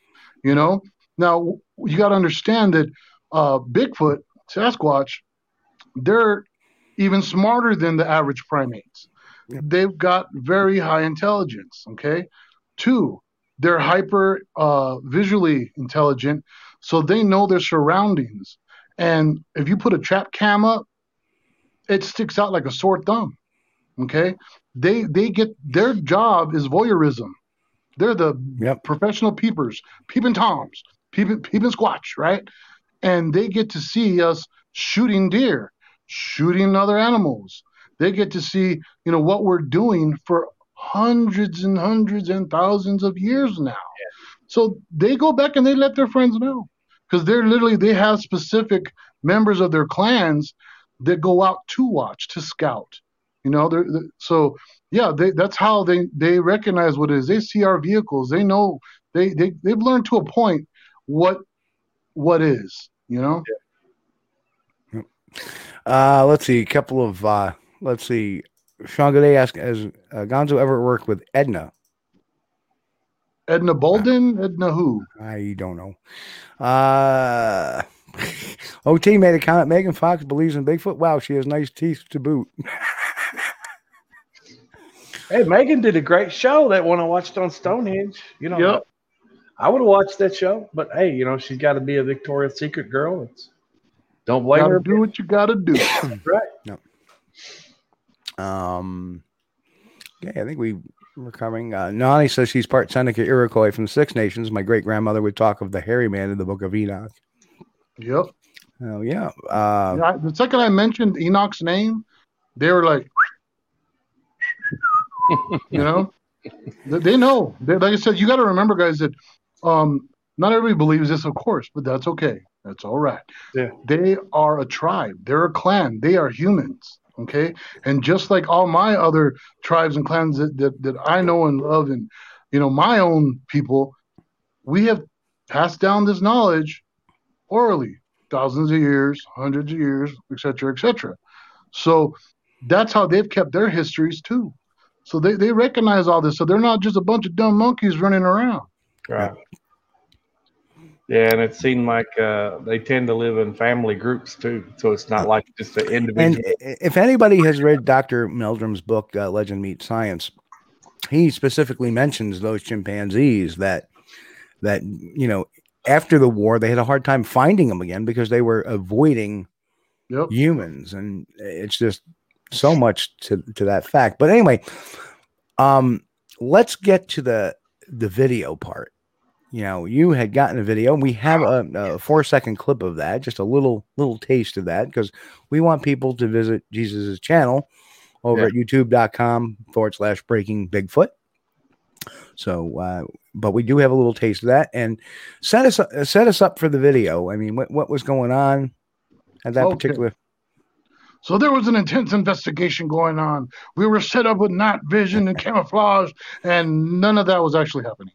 What happened was I got called by a couple on the res to see if I'd give them a ride to Walmart to get some groceries. So we're driving back from Walmart, and the guy that I was with, his wife goes, "Hey, look, there's a Bigfoot," right? And we turn to the right, and sure enough, there's a big old Bigfoot walking across the field. Wow. And I pull right over, break out my phone. This was not expected. We did not plan it. And it's a good quarter mile from us. Now, if anybody has ever filmed with their phone, everything looks about 3 million miles away. Yeah. And so the footage isn't the best, but if you watch my video on that footage, you'll see that I have enhanced it because it walks where it's walking right here. You see that big telephone pole? Oh, there it is right there. It walks behind those bushes it's walking towards, and it stops, and it watches us, okay? I did I let them take my car. I said, "Leave me here. Take the car. I'm going in." And I took off after it, looking for it, And, so I've got a picture of his little cone head sticking up watching us, and I enhanced it, and you see a face. You see the sagittal crest and everything, and also in my follow-up investigation after I went chasing it, there's another area in the video where I think it had some children with it or some fellow Bigfoots, but you can see there's actually one in the bushes that I was right nearby and filmed. You see it for a split second, but I break it down. You get to see some good stuff. Jesus, that looks like a waterway there, right? Where all the trees are lining. Is there like a creek or something on the other side of the trees? Right there is an irrigation ditch. That goes alongside. Then you got all the trees. Yeah. And then you have the San Juan River. Yeah. Using it for cover. Yeah. Oh, the San Juan. And I remember JC's pictures off the San Juan too. Yep. Oh, that is amazing. It's always cool to, I always say, people say, well, that's a blob squatch, but you've had that visual sighting. So I kind of, when somebody has a sighting, no matter what picture they take, okay, that's something right. Obviously they're seeing it with their own eyes versus, just what we're seeing here. I consider blob squatches people that just randomly take pictures and go, oh, that's a Sasquatch. That's a Sasquatch. That's a Sasquatch. That's the thing, and that really helps because even though if your video or your photo is not that high of a quality, which, 9 times out of 10 is not going to be because when these things happen, it's going to be unexpected. Like you round the corner and then boom, there's Bigfoot. So if you're able to get a video or a picture or something other, it's going to be spur of the moment and it's not going to be that great. Yeah, you know Thinker Thunker? You familiar with him? Yeah. Right. I watched his videos on YouTube. Yeah. Right. Okay. Yeah, he reached out to me. He asked me to send him my footage, and I did. And he congratulated me on getting good footage on, just on a Bigfoot. And he said that from what he could tell, and it's even though it's really far away in that clip right there, there's better versions of it that you'll see on my video. And he the way it's walking, its gait, everything. He was like, dude, that's a Bigfoot. Yeah. So what I like is you don't need the red circle for that one. No. You clearly see what it is or see what it may be. You clearly see there's something walking in that video. It's got a pretty smooth gait, I got to say. It's pretty smooth. The head is not like bump, up and down. It's pretty smooth gait as it goes across. And what was the temperature that day? Remember? I would say about 80 degrees. It was about 80 degrees out. So it's not like, it's not like somebody's going to don a costume and let me walk along the irrigation ditch because that'll get pretty hot pretty fast or you get themselves shot. The other interesting thing is that, I've been out there. You don't wear dark clothing out in that kind of weather because it absorbs heat. You'd wear a little more earth tone-y type of clothes. So you got to think about this, brother. All right. One, there's some big natives out there. Okay. I went out to the same spot where it walked and we took a picture and I showed the comparison of height. So you already know I'm over 6 feet tall and me standing out there, I was wearing shorts and a shirt and I had my hat off. I'm bald up here, and you could tell that I was wearing shorts, and you could see my bald head glowing.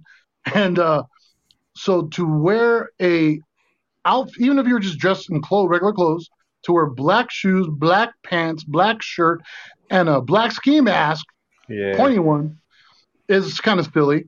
But the one thing I like to point out is that if you're out there, say you're that far away from the highway, okay, and you're walking along a dirt road by an irrigation ditch on a reservation, okay, and a car pulls over on the highway, why would the average human being hide behind bushes and watch us? Yeah, really. No. Doesn't make sense, does it? Yeah. No. Nope. And a couple of comments, and we got another question from Sean. We'll get to that in a second. But Nick says multiple eyewitnesses of the same creature lends credibility to the video, even if it was serendipitous. Yeah. And Tate Arano says walking super fast and wasn't running. There's a chance it could be a hoax, but I felt like hoaxing from that road, hoping someone would likely notice, is kind of unlikely. Unlikely. I agree. Unlikely. That's like in the middle of nowhere. Well, this is the really, really interesting part. Okay, check this out. So if you watch the full video of my investigation and everything, as I'm walking out there, you'll hear me talking to this gentleman, okay, that owns a house right by that area. Yeah. And he's telling us that the night before, right there in that area, one of their horses had been getting messed with by the Bigfoots, okay? There you go. And the next morning, they found their horse dead with its hind leg ripped off. Oh. Not cut off, not chewed off, ripped off. Now, try ripping off a chicken leg off a live chicken, okay? Yeah. Let alone a horse. Yeah. And you got the follow-up investigation. Is that on your channel? Okay. Yeah, it's all together. Yeah, in the video. Okay, we like to recommend everybody go to Jesus' Bigfoot channel. It's youtube.com/breakingbigfoot. Yep. And it's got that video and the follow-up investigation. Yeah. I also have on there the Genome Project with J.C. Johnson when we went out there and we submitted the DNA, and on that trip we had Bigfoot encounters, and you'll get to see Robert Kreider get hit in the groin by a Bigfoot with a big old rock. Got hit square in the no. Okay. Oh man! Right in the coin purse.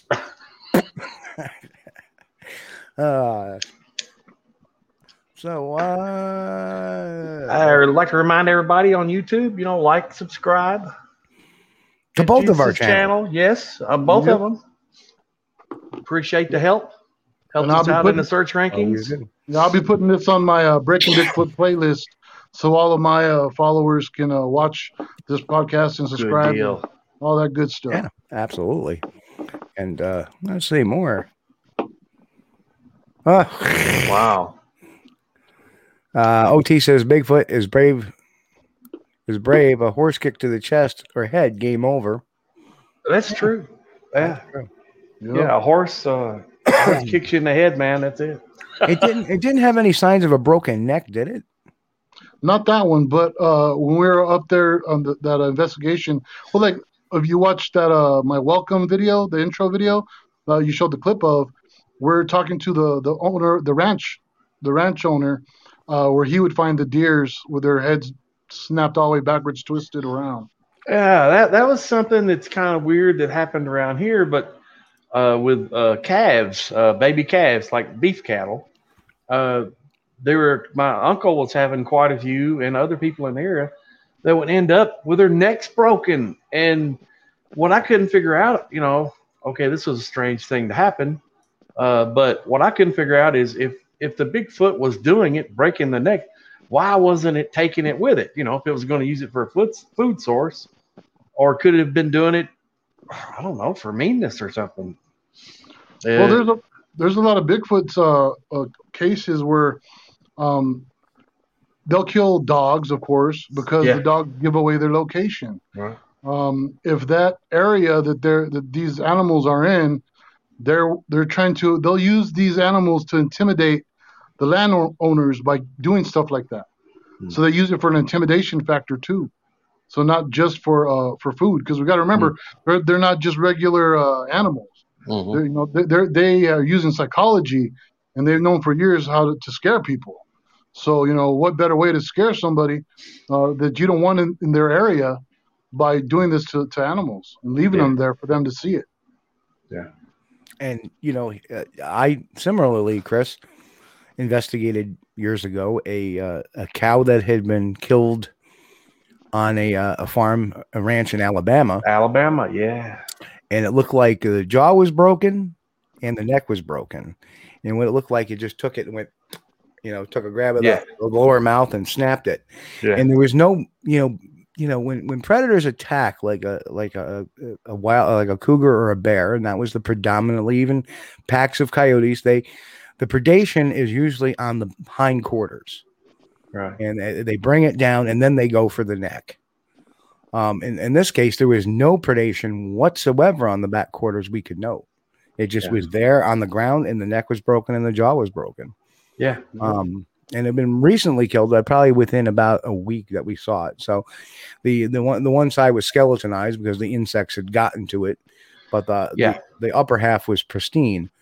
And that was the night we had, I had seen one on night vision, kind of just walk into there was a couple of cropses of trees, and it walked across, and it was kind of funny because I always say that, the infrasound thing is kind of, to me, I think they do use infrasound in that you do get a creeped out feeling from them sometimes if they're I remember walking that field between like the uprights, the two cropses of trees. Yeah. I remember just looking over to the left-hand side going, I just don't like that area of the woods. I go, there's something creepy here. The donkeys were braying because the donkeys were the alert system, but the cows were all huddled in one side.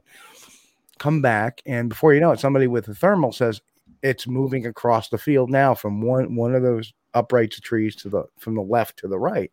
Yeah. So I had sensed something that was there, but it was just that creeped out feeling which infrasound can produce. And I remember pulling up the night vision just close enough to see maybe take 2 steps and going into that forest. So I booked it up to that little wooded area, and I could hear it going, shh, shh, shh. And I was going to go in, and I'm like, wait a minute, there's nobody behind me. Where's my backup? I ain't going in. That thing's snapping cattle's necks. I'm not doing that right now. Obviously. One really cool thing is if you look at in my videos, I have one about dismembered Bigfoot body. Okay, that same afternoon, it was really, I don't know, it was 12 something, I believe. Me and old Kenny, I was showing him the tree structures, right? And he climbed up on top of one, and I took a picture of him sitting on that tree structure. And later, so many Bigfoot pictures are not seen when they're there. It's when you go home and you're looking through your pictures and zooming in, you'll see a Bigfoot peeking or hiding or whatever, right? So I'm doing that. I'm looking at over these pictures, and I notice in the far background of that picture, this is in the video, if you look in the far back, I zoom in, and it looks like there's a Bigfoot arm hanging from the tree with the bone sticking out at the top, and it looks half rotted, and it looks like a pelt. The part of the rest of the Bigfoot is also hanging from the tree, and I do a breakdown on that image. But so like they tore apart some other Bigfoot that wasn't welcome there and left it there. I didn't see it at the time because it was way far back, and it blended in really well. I've gone back since, and there's nothing there now. It's no longer there. And I've always said that, primates of one species rarely attack primates of another species, but amongst themselves, that's where you get territorial fights and stuff like that. So now we have another bunch of questions. All right. Here we go. So James Lansing, my good buddy James over in, he was the guy who actually got that FLIR video we show on the site there in regards to our Vermont investigation one time, that walking along, he was the video guy or the picture guy for the FLIR. James asked, are the bent tree structures attributed to Bigfoot usually alone or in groupings? So he's asking the Bigfoots or the trees? Well, from what I can tell, think he's talking about the trees. The tree structures. Well, yeah. I also do a video discussing that and showing the different types of tree structures. But yeah, normally when I find them, they're in specific locations. They'll be nowhere else besides in groupings, like you said, in their territories. You know, like I do. Sometimes I go hunting for Bigfoot from a vehicle. So you can literally drive down through a forest, and you'll see their doorways. I call them doorways, where they do that. And you'll see the trees, leaned over, pull over right there, man. Walk in there and you'll find yourself a whole grouping of them nearby. But yeah, they're usually in groupings. They're usually not just, everywhere. If it was a natural phenomenon, it was, snowfall, and stuff like that, you'd have it more common and more spread out. But they are usually in a really condensed spot where you just have a ridiculous amount of them. Right. They're social. Yeah, yep. Primates are social too. Troy asks another question. What do you think about the Indians, Native Americans, who say Sasquatch is a race of giant Indians? They never refer to him as an animal. They had a name for him, the Cetics. So yeah, no, like I said, all the different tribes and clans, they had different names for them. Each different clan had a different name for them. The Iroquois called them the Adenarhe. Yep, and so we always consider them a race of humans, different clan, and they have a language, and some of them are really just crappy, mean bastards, just like humans. We had tribes, of natives and that were just mean warrior, like sons of guns. Then you had the groups that were real cool. They were nice. Yeah. So we used to trade with these Sasquatch, and they would help us, we'd help them, but yeah, we always considered them humans of a type of humans, the hairy ones. Yeah. Now our next question is going to come from our good friend Mick, who earlier had stated, and you missed it, he's tried to bait Bigfoot with his ex's meatloaf, but they never seem to take that bait. Mick has usually a meatloaf joke once per week, so we got it in. And he said, Jesus, was the horse's legs who were dismembered missing any other body parts? And you've already mentioned why they may leave a source of food behind as to intimidate. So yeah, it was just one leg. The rear, the hind leg was just literally torn off. It wasn't taken with it. It was just left there. That area, if you watch the video, you'll see some houses in the far background. There was people that use that. They're like, there's houses there. People live there, and Bigfoots aren't going to be there, blah, But they didn't understand that those houses are vacant because they had so many problems with Sasquatch in that area. The people just moved out and left the houses alone. Now, here's an interesting point because Tack asked, was the leg found up in a tree? No, but it goes back. I'm thinking about that arm you said you had seen in the tree. Maybe that was left there to intimidate other Sasquatch. That's what I think. Like I said, when you go watch the video, you'll see it's literally the arms hanging down. Like from the elbow bone. You'll see the radial and the ulna hanging straight down with a hand. You can see the fingers. You'll see the fingers and everything. Hanging straight down, and then to the right of it is what I believe is the torso, but just the skin's left on it, the fur hanging off a big old branch to the right. I agree. I think it was left there to kind of ward off a different clan. There's more than one group. There's groups in different areas. Yep, and that makes total sense. That's that's the way all primates habitate. It's very OT says, yep.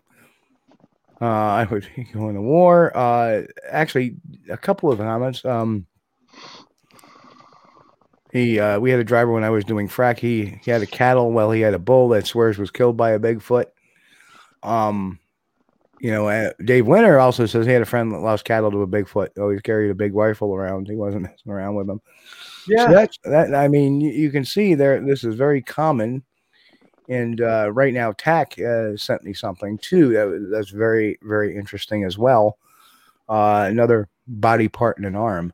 or a body part in a tree rather. And do you ever find them caching animals in trees like deer or hogs or anything? No, not very often. I don't. Whenever I do find any animals mutilated or anything, it's always on the ground.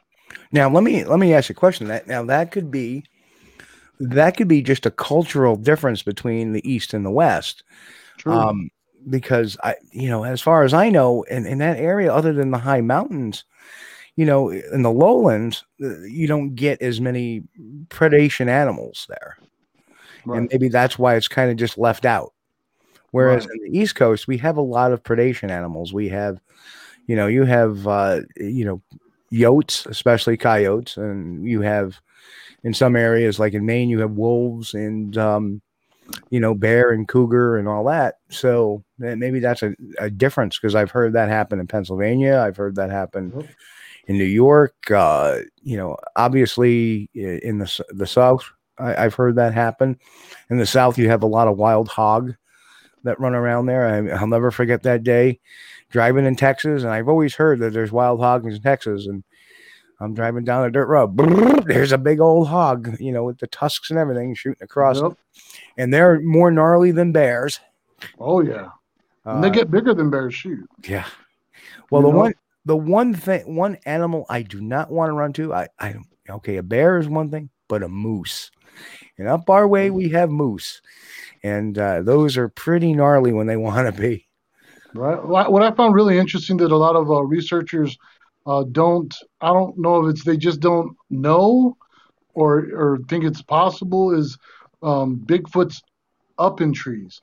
I have like I said, you can see all this is on my channel, but I have a picture of two baby Bigfoots way up high in that tree, and that's also from that day I was with old Kenny. He's sitting down, you can see him in the distance, but up to the left there's two orangutan red little Bigfoots in the tree. You can see the feet with the toes on one of them, and then I have another photo of multiple Bigfoots standing in trees, and one sitting on a tree just hanging his legs, just like doo-doo-doo-doo, hanging out. And so when you're out there researching, guys, look up.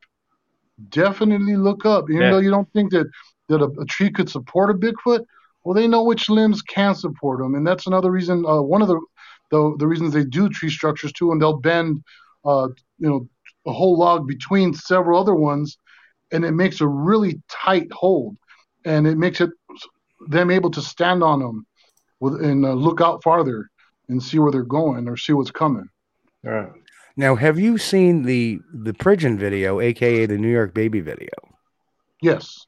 Okay, so I was really the first one to investigate that. That was always and somebody made the comment to me, well, what do you think that Bigfoot go in trees? Well, I don't know about the big ones. I've always said I don't know. I've seen some of them. Maybe some of the tougher trees in the Southwest can handle it. For the most part, in the Dax, a lot of the trees can't support that kind. There's a lot of them are very easily, and that may be a difference between, again, another East and West, because a lot of the tree limbs that are on our trees in the Northeast break very easily, because if they get a snow load on them, it's their defense. The tree limb breaks off. Yeah, well, from what I can see is that the juveniles are the ones that go up high, right? And they'll climb up the trunk, and they'll use the very beginning of the branches to put their feet on. So they won't go out on a branch far out unless it's a really old tree that has a serious, branch on it.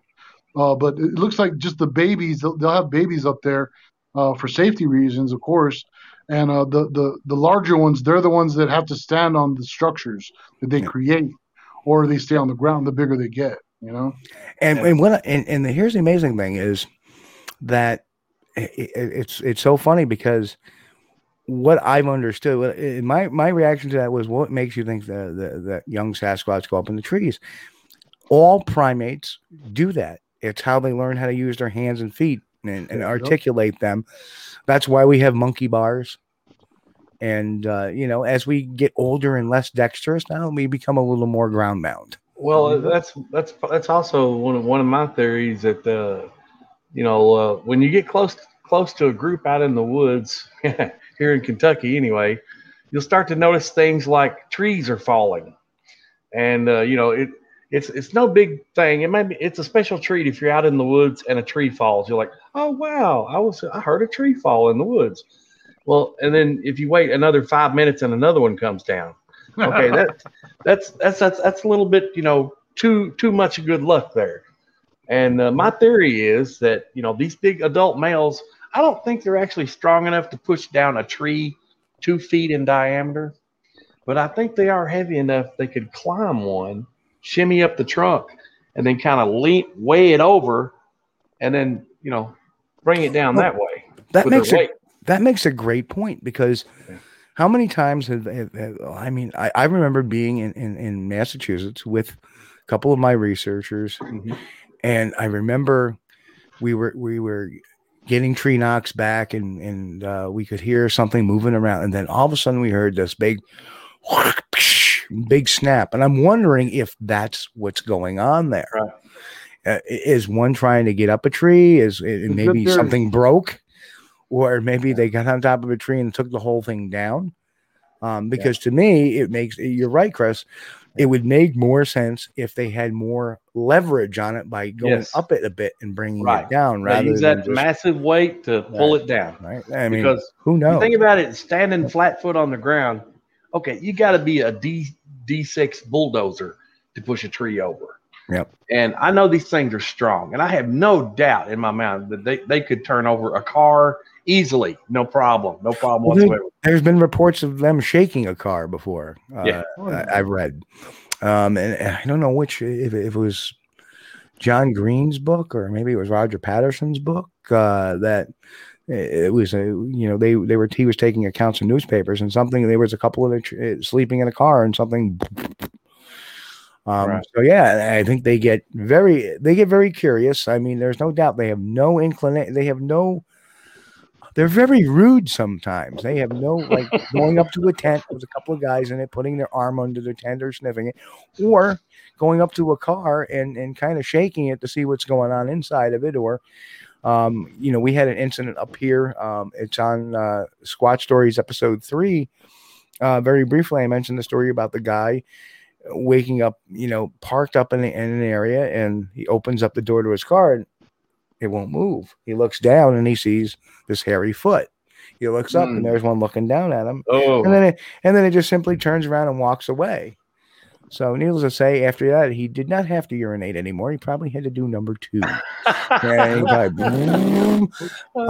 Need a dry seat after that. They've been known to push over actual bulldozers. Yep. They're able to flip those over. And if we go back to the very number of encounters that started what we call the term Bigfoot, they were supposed to be tossing around 50-gallon drums with ease. Yeah. And and this is a beautiful thing, if you read, like I said, I can't recommend enough Legend Meets Science by Jeff Meldrum, who recounts a story of maybe it wasn't that. I've been reading so much on different topics, but there was an account up there in the whole area where Jerry Crew had gotten his tracks from. Yeah, that they had found these pieces of construction timber in the middle of the woods. That there was just no way that they were over 1,000 pounds. Nobody could have just carried them up. It would have taken, and there would have been no reason to. Right. And here they are plopped in the middle of this wooded area for no reason. They got moved. So. Oh, wow, man. That reminds me. A good friend of mine when I was in the military, his name was Richard. He's from Silverton, Oregon. Now, his dad died when he was a young man. But he told me one time, while we were there in New Mexico, one of his fondest memories that he remembered his dad taking him to a logging site to see a pickup truck where supposedly now it was a Bigfoot had grabbed each side of the bed of the truck and crushed the bed in, and you could see the handprints in the metal. And I have never seen any photos of that whatsoever. But, him telling me this, and it being one of the childhood memories, I don't have any reason to doubt him. But you got to remember this, guys. Mm-hmm. Remember this, all right? You got a chimpanzee, okay? Right. A chimpanzee, you know how big they are. I'm not talking about the billy apes because them suckers are big. But the average chimpanzees, okay, if they're pissed off, they can throw a 500-pound weight. Yeah. Okay, a chimp. A gorilla, when they're pissed off, they can throw a 1,500-pound weight. Okay? Yeah. So think about that. If you got a 10 to 12 foot, if not bigger, right, one of those, right, pissed off, you're talking in the range of squishing beds with their hands. Yeah. Easily. Yeah. Yep. Much, much stronger than a gorilla. And if you think about it, in extreme situations, we've had people lift a car up to get somebody out underneath. Yeah. Underneath. Yeah. Somebody's pinned in there, and somebody just gets out and automatically does it. Boom, boom. We do have the strength. We just don't have the willpower sometimes. But these guys don't have that kind of throttle on their mind, I don't think.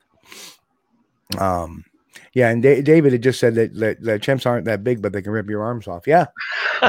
True, David. I watched a show about when their muscular density is or something like that. It was terrible. That's just evolution. You think about it. We don't have those dense muscles. I mean, maybe our ancestors could do some of that a little easier. Homo erectus, maybe. Those billy apes, the natives, that knew about them, they turned them. Their name were the lion killers. Yeah. So these apes were able to kill lions. Yeah. And no surprise, they're smart. That's.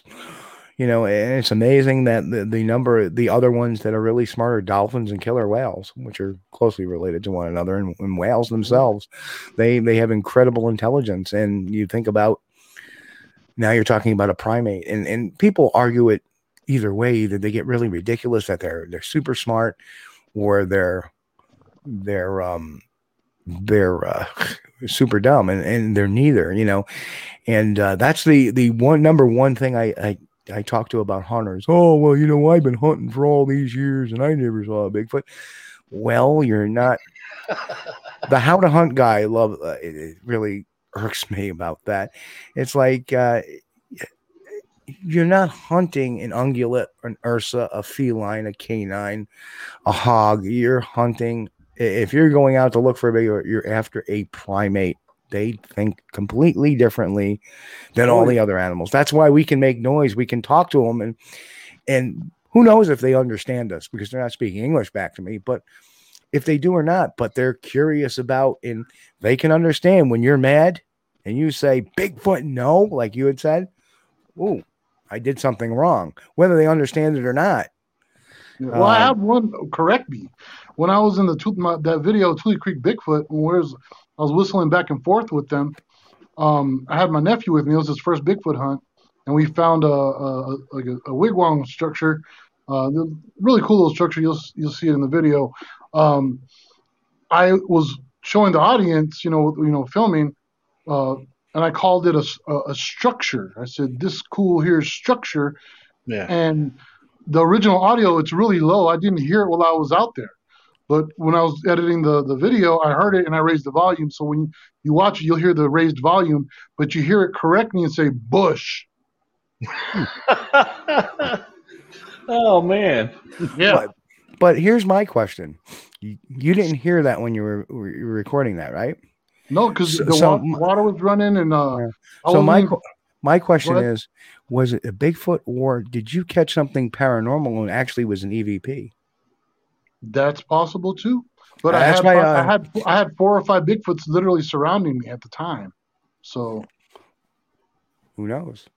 Right? Who knows? Maybe it's a combination, and that like I said, it's there's a lot to this, but that's interesting. But who knows? They may pick up English if they can. Well, that's the thing. Possible. It's possible. The tribes know they have a language. That's the thing. Right. All of our people knew that they could speak. Okay, but this is something I've been thinking about with the ghost stuff. Yeah. Like you mentioned, what about Bigfoot ghost spirits? Yeah, they who died. knows? They got, who knows what forests, are haunted by Bigfoots, that have died in the past. One thing I thought was really cool, the Blair Witch Project. Yes. Yep. I think that actually is a story of a lone female Bigfoot that had her husband and babies killed by hunters on that mountain.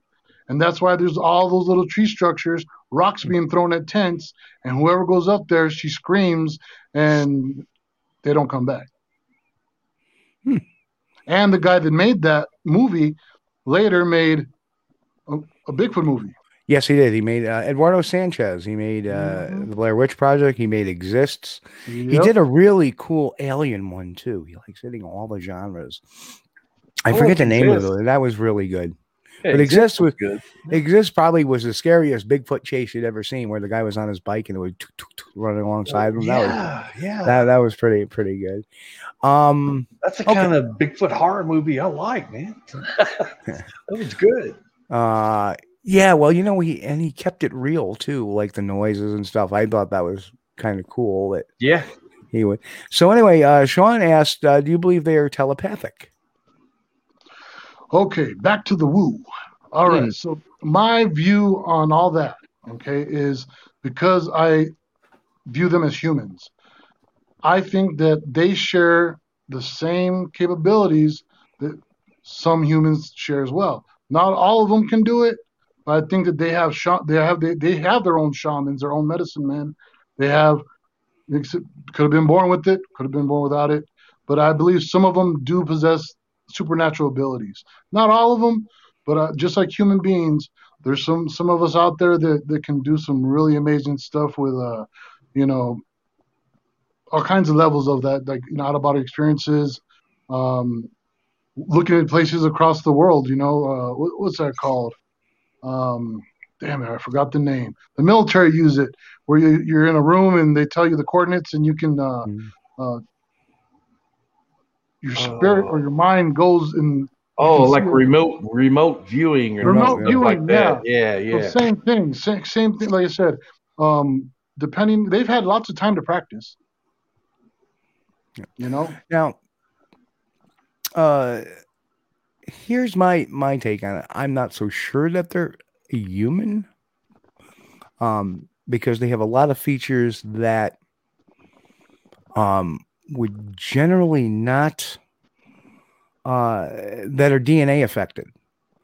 The lack of the absence of a neck, the sagittal cresting of the head, to a degree, the hair pattern of them. So that's why I'm not quite entirely convinced they're people. They're closest people as they can be, I think. Right.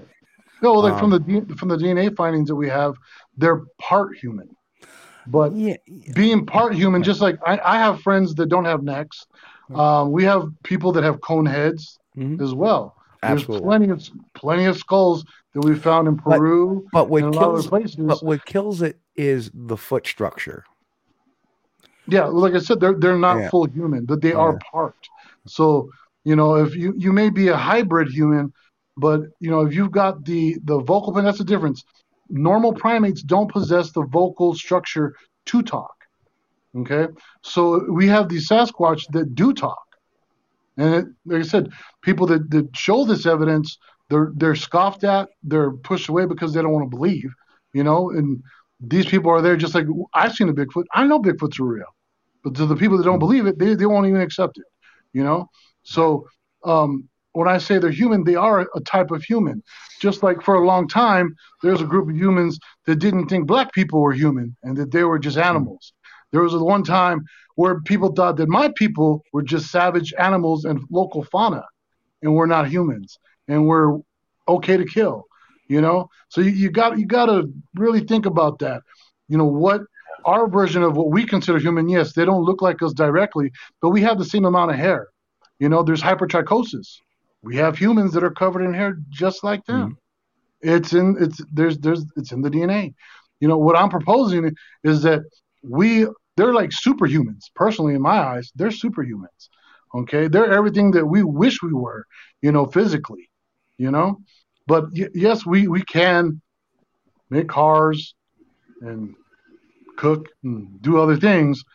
Doesn't make a type of being that also speaks, procreates, loves, buries their dead, has language, has history. It doesn't make them not human. The DNA is showing that they're part human, not complete same versions of Homo sapiens. Oh, David, whenever, yeah, anthropomorphism. That is interesting.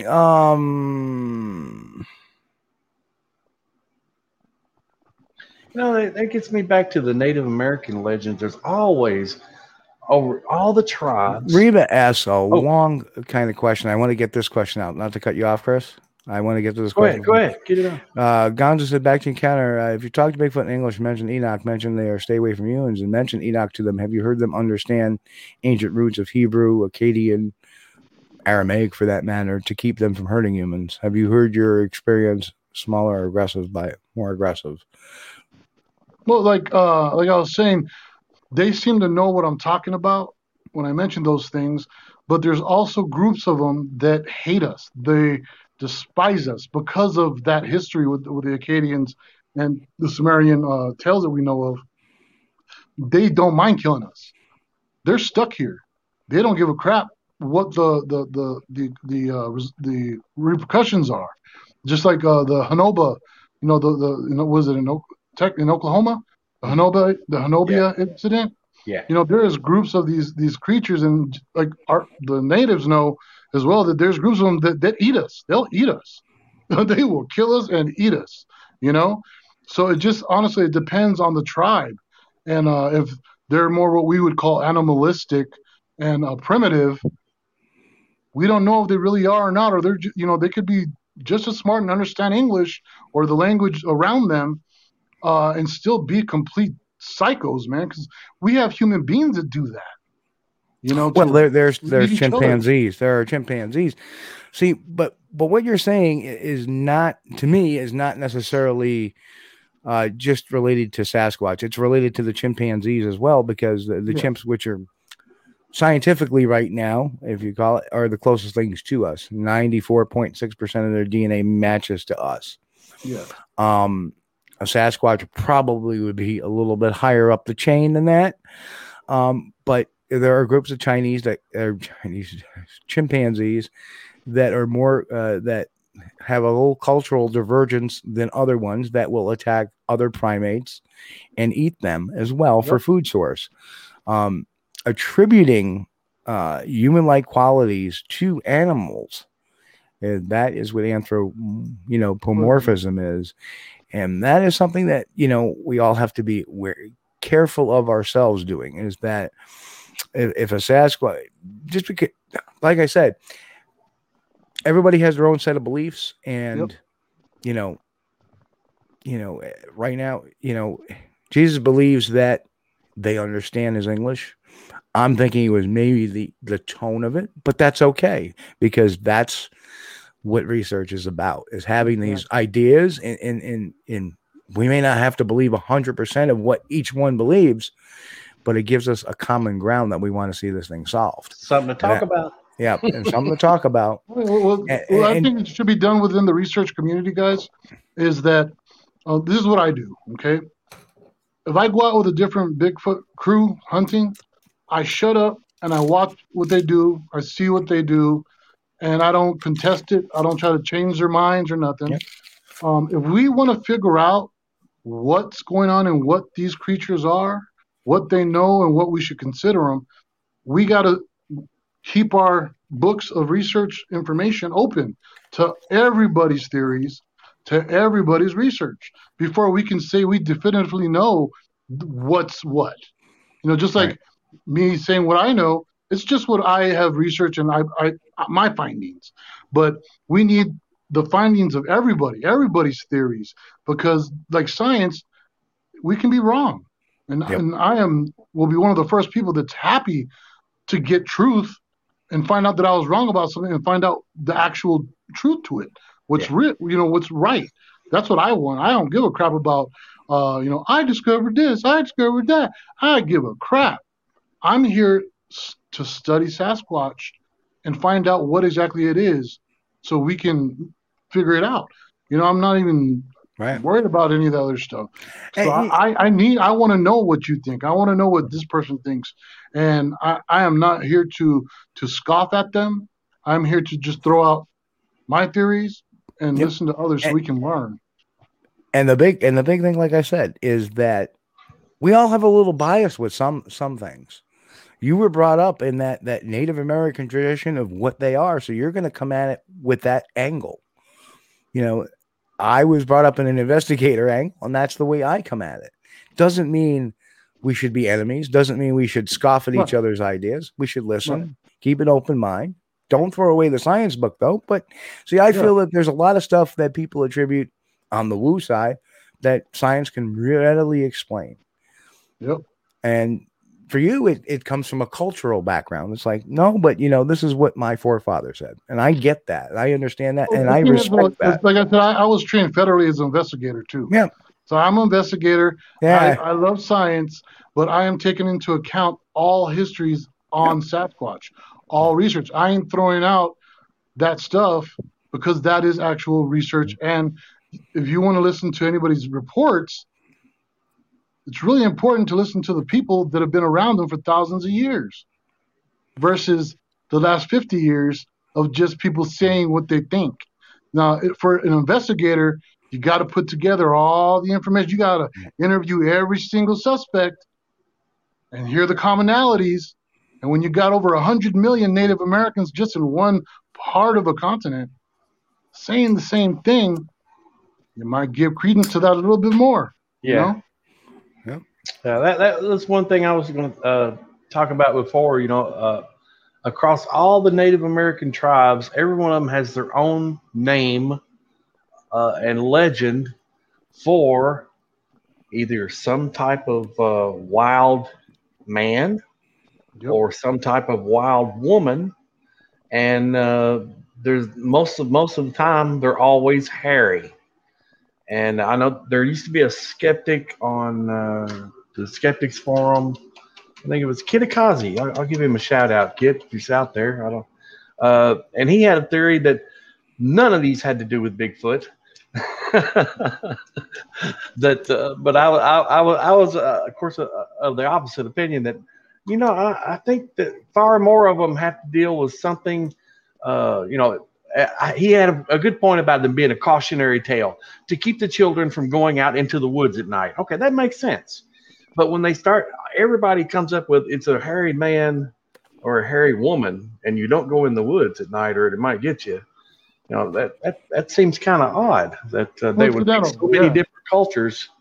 They could have said it's a big killer moose. It's a killer cat. It's a killer mouse. No, they all chose to use the same creature. Right. It's very interesting because, like you said, it's not just Native American culture. In South and North America, you've got this happening in Russia, in the Himalayas, in China, in Europe, and the list goes on. Every continent. I did a video asking, "Is Sasquatch intercontinental?" Yes, it is. He's on every continent.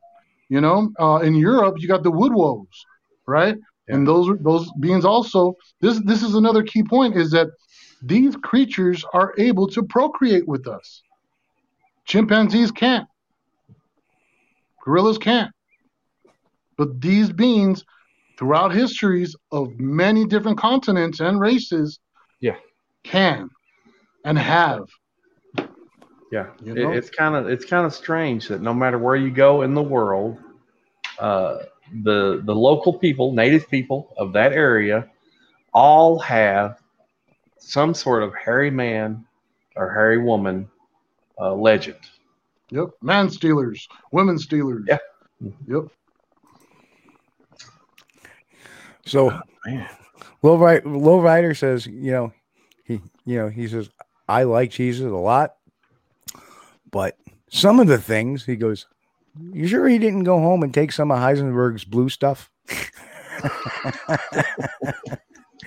I'd be making a lot more money than I am. Well, anyway, we are at the close of the show already. Oh, man. Awesome show. Look how quick it flies by.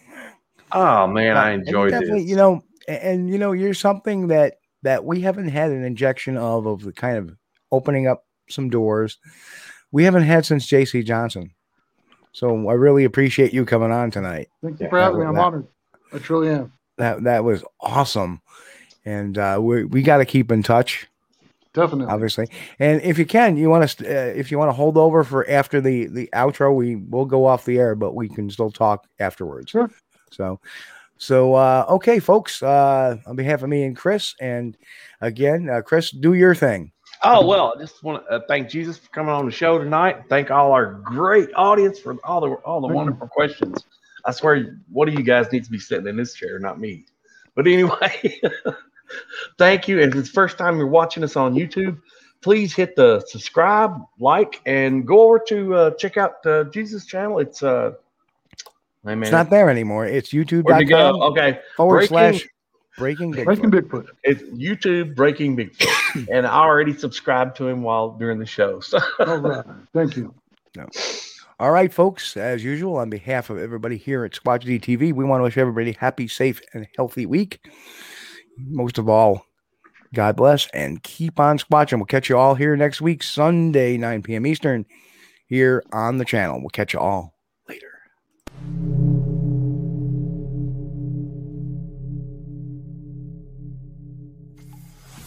Hey folks, you've been watching Squatch DTV. Join us each week, Sunday night at 9 p.m. Eastern for the latest on the Bigfoot mystery. As always, we thank you for being our loyal viewers and encourage all to subscribe to our YouTube page at youtube.com/Steve Culls. As always, have a great week. Stay safe. God bless and keep on squatching.